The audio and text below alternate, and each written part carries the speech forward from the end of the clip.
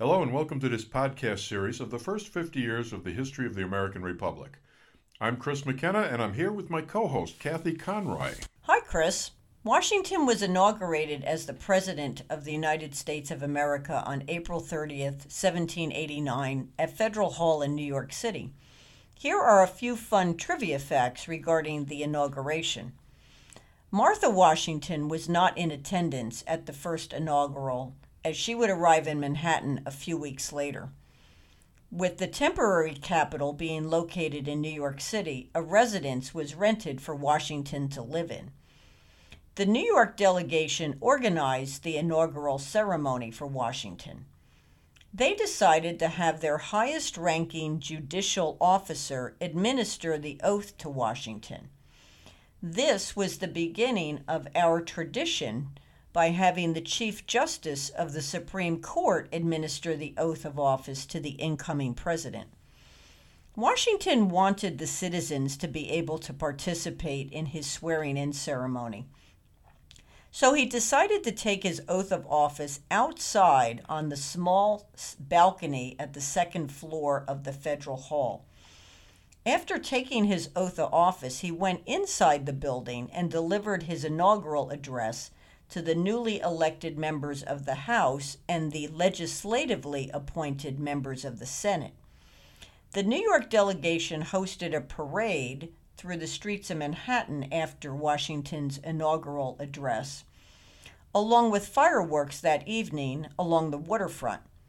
After the end of the fireworks display, historians record Washington walking about a mile through the streets of Manhattan to return to his residence.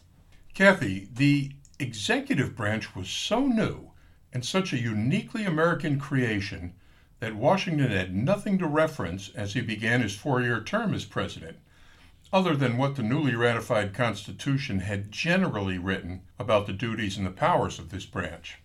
The number and magnitude of Washington's accomplishments during his first term are very impressive. Some of the highlights.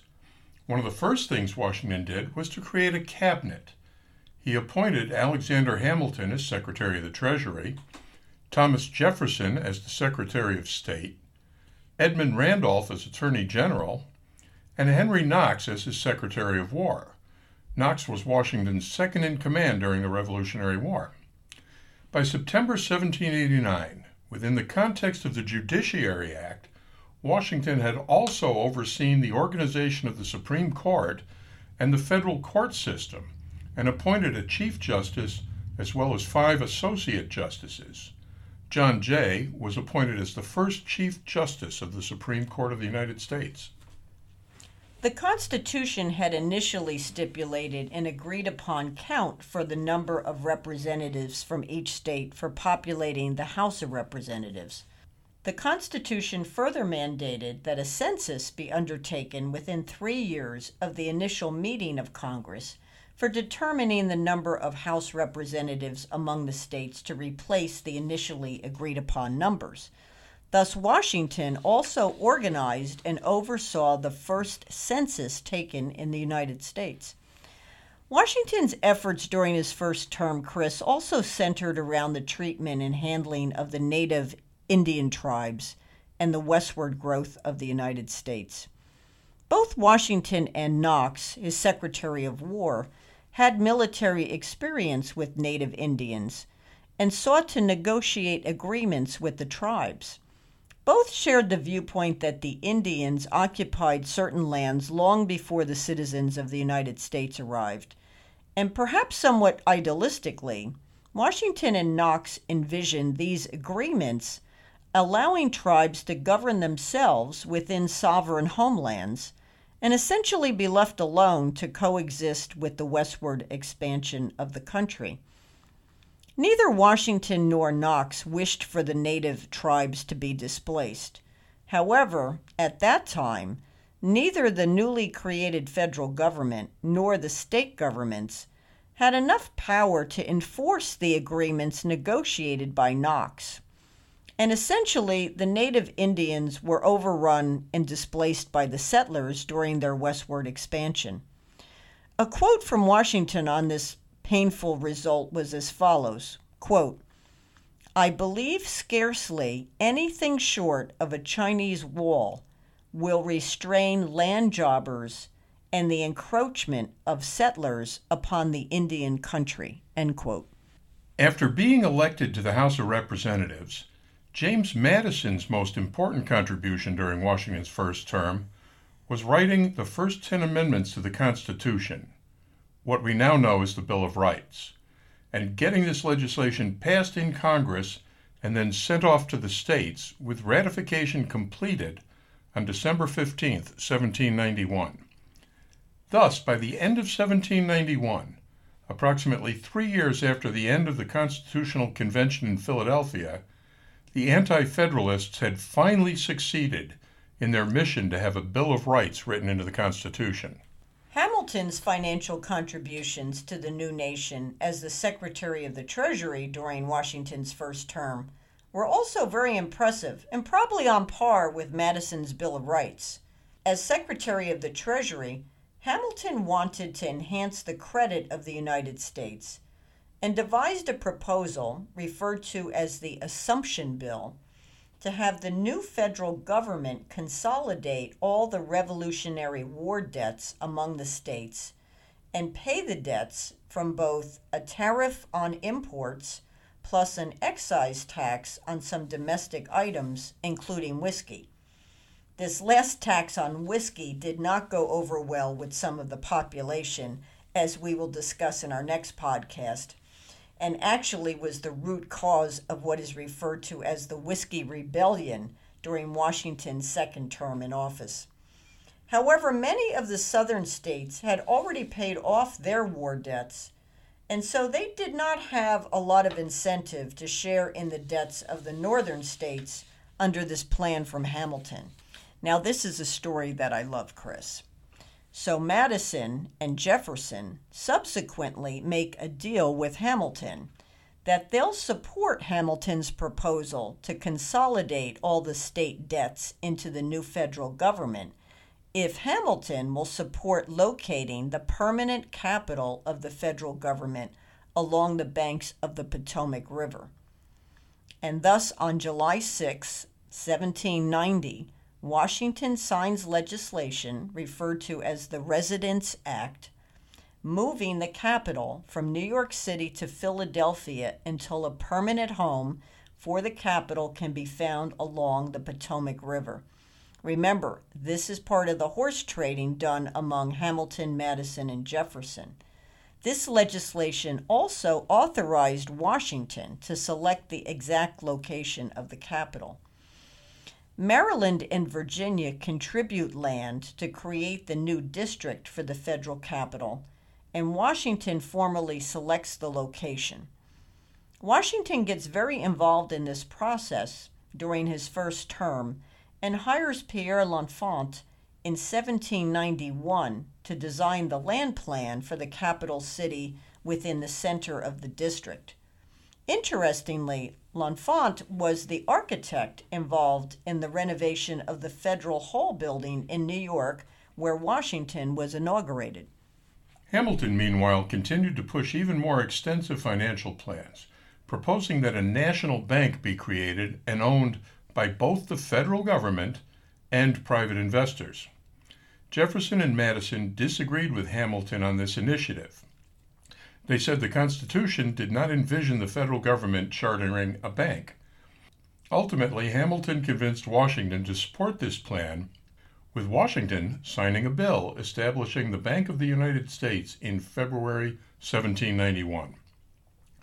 Historians note that the philosophical differences between Hamilton and Jefferson over the national bank were the beginnings of the emergence of two distinct political parties in the government during the 1790s in Washington's first term.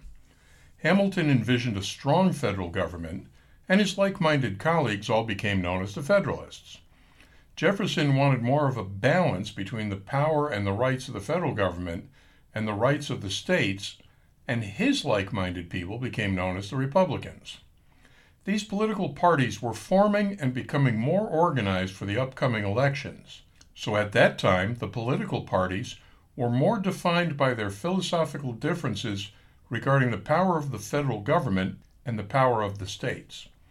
Obviously, over hundreds of years of history, political parties have grown and changed and have become known for many different philosophical viewpoints other than the original primary philosophical difference over banks. And now, Chris, for some additional fun history on our capital city. This story really begins before the horse trading in 1790 among Hamilton and Madison and Jefferson.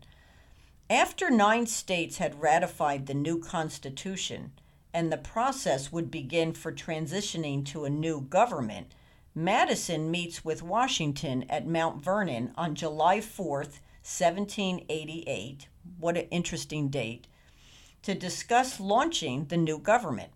One of the topics discussed at that meeting is where the seat of the new federal government should be located.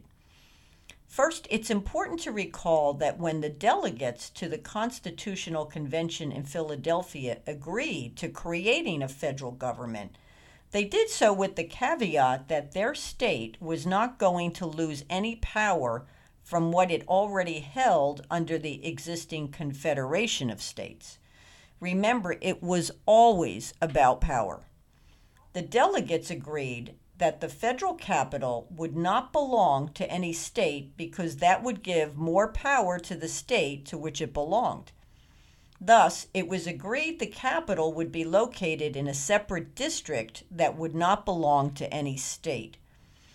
While Philadelphia and New York were obvious contenders from which a district could be created, Madison and Washington, both from Virginia, wanted a more central location within the existing country, such as along the banks of the Potomac River. While no permanent decision was made regarding this issue in the summer of 1788, George Washington, who all expected to be president, picked New York as the interim capital seat. Washington reasoned that New York had already been the seat of the old Confederation of States, and given its more northern location, Washington did not expect that this area would ultimately be chosen to carve out a permanent capital location. Ultimately, by horse trading with Hamilton relative to supporting the consolidation of war debts among the states, Washington, Jefferson, and Madison got their wish in 1790 for the capital to be located in the South, much closer to their homes. Regarding the name of the capital city, the total land area is often referred to as the district and was named Columbia in honor of Christopher Columbus. The federal city within the district is called Washington in honor of our first president. Thus, the capital is correctly referred to as Washington, District of Columbia, or Washington, D.C.